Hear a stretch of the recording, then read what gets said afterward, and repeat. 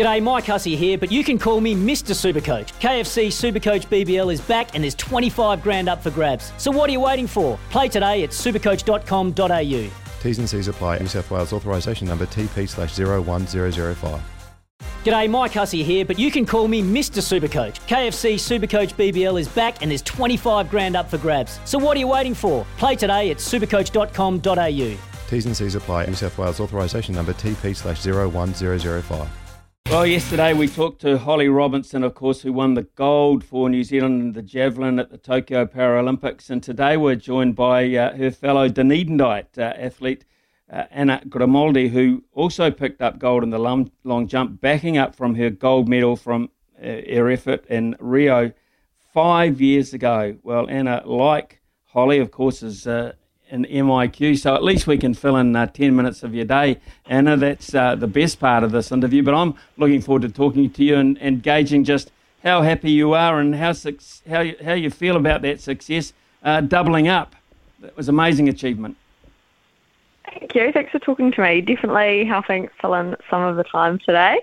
I think it hasn't quite sunk in yet, I think, how much of a big achievement going back to back is. I think I hadn't really thought about it like that, and how going from Rio 5 years ago to now, how different I was as a person and how much I've grown and how much you've had to work for this. And I really couldn't be more stoked. I still feel sort of a bit numb, and I think it is definitely still sinking in, but I couldn't be more proud. I think, a lot of people have helped me get here, and I owe a lot to them as well. So it's just as much my support team as it is mine.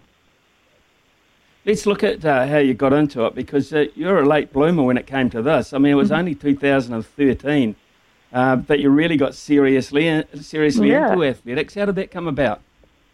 Yeah, I think I'd always been pretty active and very sporty as a kid.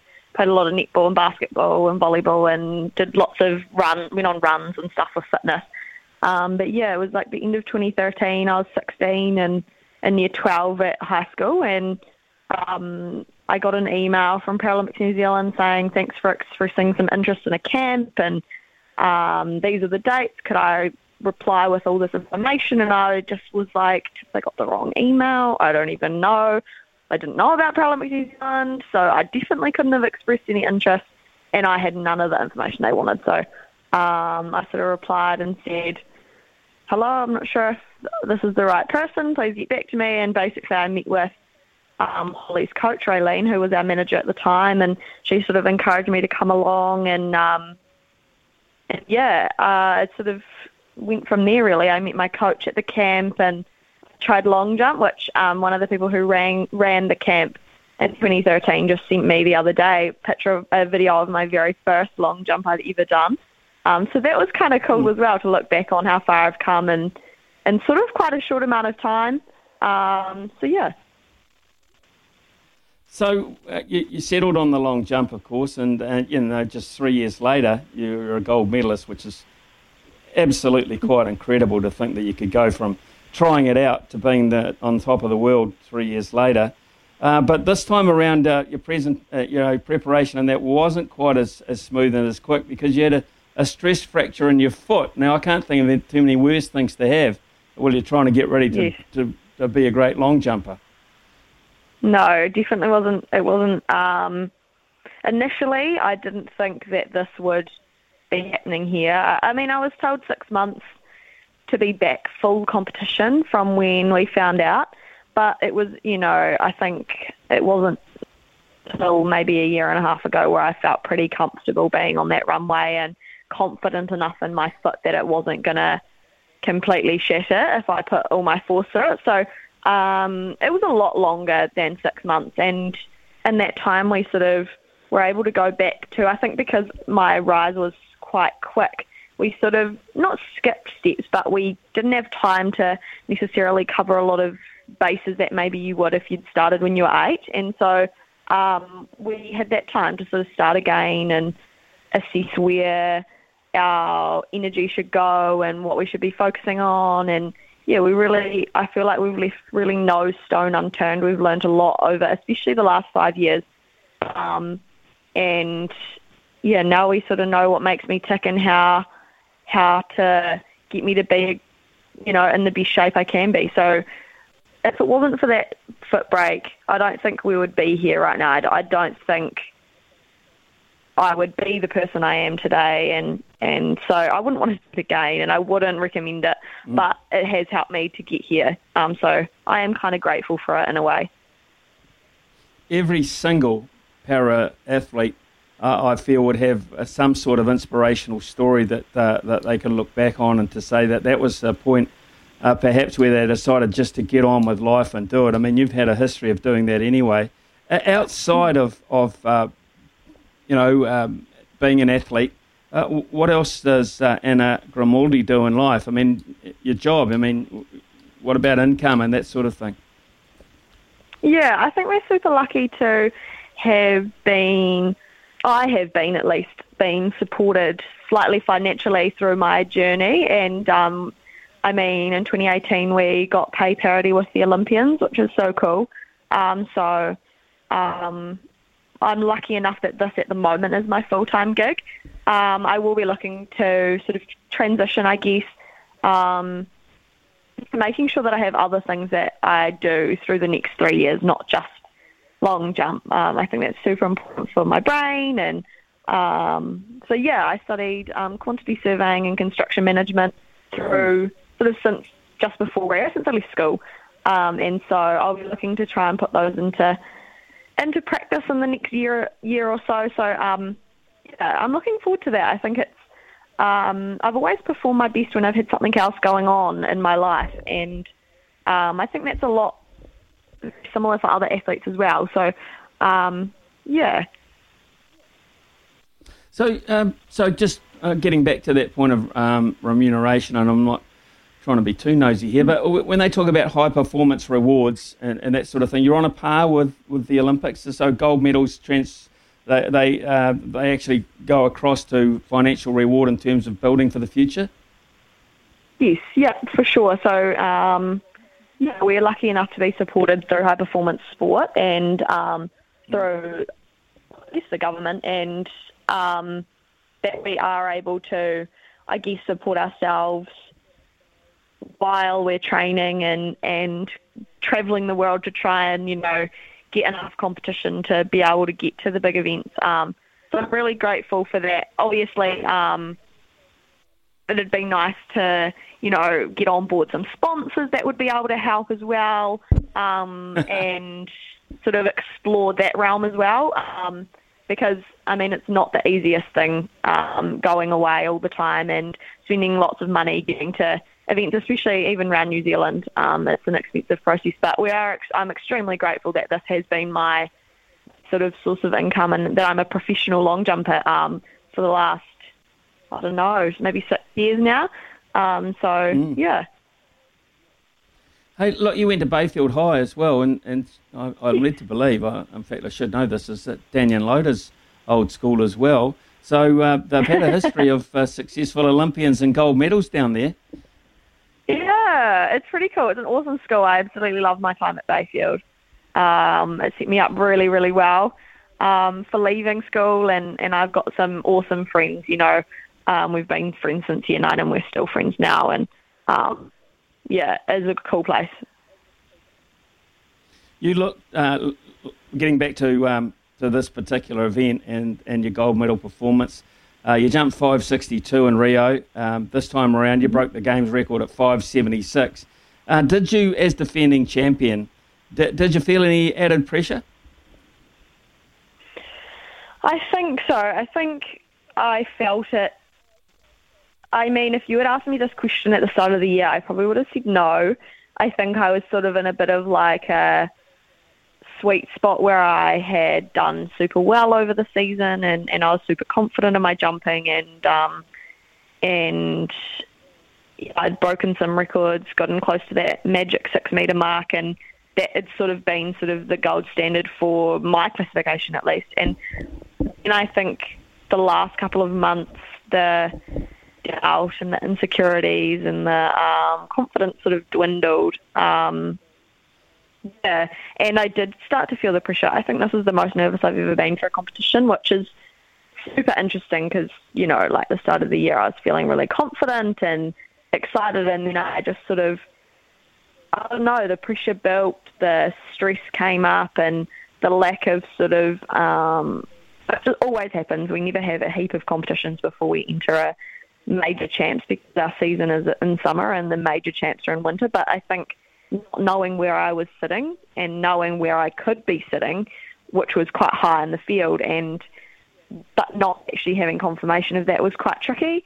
And so, yeah, I think my thoughts during the competition were, where could I throw up that no one would notice? I was that nervous, and that's never happened to me before. So that was a different experience as well. But I think at the end of the day, I was just really stoked to be there. It could have easily have gone the other way with my foot and also with the pandemic. And, I'm just grateful that I was there, given it my all, and had a chance to try and defend my title. We're talking this morning to Anna Grimaldi, one of the great success stories out of the Paralympics, of course, gold medal in the long jump. Anna, you jumped 591 metres earlier this year, which is just 10 centimetres off the world record. Is that a real possibility, do you feel? I think that I don't feel like I've reached my potential yet, and that's sort of why I want to carry on to Paris. I feel like the season is the first season I felt like, quote unquote, a real long jumper, and that I've felt like I've known what I'm doing, I've been confident in my jumping, and that I've been sort of kicking it with the able-bodied girls in New Zealand. I think I'm ranked second overall for the year with 591, and that's sort of a massive achievement in itself. I didn't think that would be like a goal, or that I would feel as stoked as I do for that, or as proud as I am for that, but it is pretty special, I think. It shows just how much of an athlete I am, I think, and how hard I've worked to get here, and that I haven't let my disability sort of hold me back, especially in my athletic career. So, I mean, it's the reason I have my athletic career, but I think it's also just allowed me to have an opportunity to be an athlete, not necessarily just a para-athlete. We spoke to Holly, your good friend Holly Robinson, yesterday, of course, and hers is a great story as well. And she told us about the fact that, you see a little bit of each other, and you've got a bit in common, particularly, when it comes to the training side of things. I guess it's a little bit lonely, but, she's in the field events with the javelin. You're, of course, in the long jump. So there's obviously quite a lot of, I get good feeling down there between you two in particular. Yeah, I guess it's when I started athletics, Holly had won our silver at a world champs, and she was living in Dunedin like I was.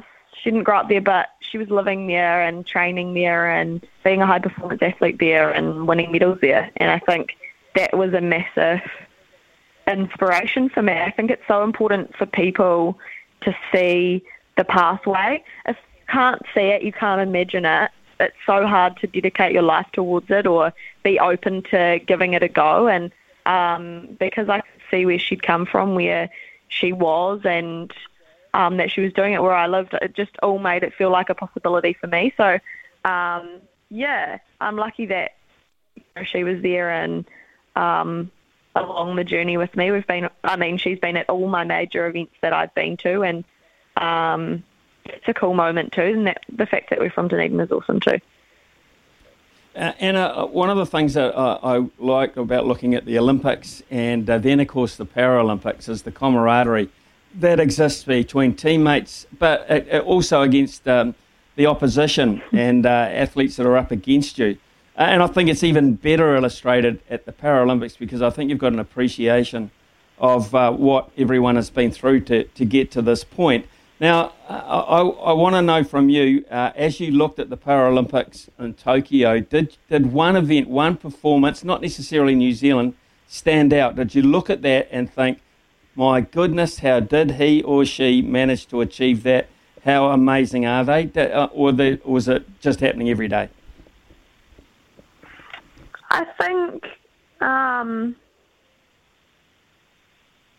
so many things spring to mind. I mean, like the whole New Zealand team super inspiring to me, and I think we've got such a cool bond because it is a small Paralympian community in New Zealand. But I think the games as a whole, like it's one of those things that will forever make me feel comforted. Like I go into a room in New Zealand and 9.9 times out of 10, I'm the only one with a disability, but you walk outside the door and there's just thousands of people all living with a disability, doing the thing they love, trying really hard, training, all with the same goals, of hopefully becoming the Paralympic champion. And that is such a special experience and not something that I ever experienced growing up. I always felt like I was the only one, like I was the odd one out, like I would be treated differently. And you go over there and it's just one of those sort of surreal moments where no one's staring at you. No one gives a crap whether or not you have one hand, you've got one foot, you've got cerebral palsy, you're blind, whatever. It's just what it is. Everyone's there doing their thing, and that's super special. I think that's probably the coolest part about being involved in the Paralympic movement is feeling included and supported and comfortable. Yeah. I honestly, I never really thought of it that way because I can't. Of course, I'm lucky enough to be able-bodied, and but to hear that from you, I find really cool. Anna, thanks so much for your time. We'll let you get back to MIQing or whatever you do in MIQ. I'm all my busy days that I've got planned. Yeah. Yeah, you're amazing. You're amazing. Your achievement has been amazing. Your ability to be as good as you are so quickly astounds me. Good luck for the future, and really the most important thing is when you get out of MIQ, I hope you have a fantastic celebration somewhere down there in amongst your Dunedin friends and family. That would be cool. Thank you. Thanks for having me on. Yeah, and I can't wait to celebrate with everyone. I think that's kind of one of the coolest parts about winning a medal is being able to share it with everybody anywhere, So yeah. Thanks for having me on. Hey, good on you, Anna. You're a treasure. Thank you so much. That was Anna Grimaldi who, won the gold medal for us in the long jump. Again, I keep saying this every day. Our women are doing so much for us in the sport, and the way they present themselves, the way they think about it and express themselves. Boys, gentlemen, I think it's a lesson to a lot of you. Just saying. Sometimes needing new tyres can catch us by surprise. That's why Tyre Power gives you the power of zip pay and zip money. You can get what you need now, get back on the road safely and pay for it later. Terms and conditions apply. So visit tyrepower.com.au or call 13 21 91.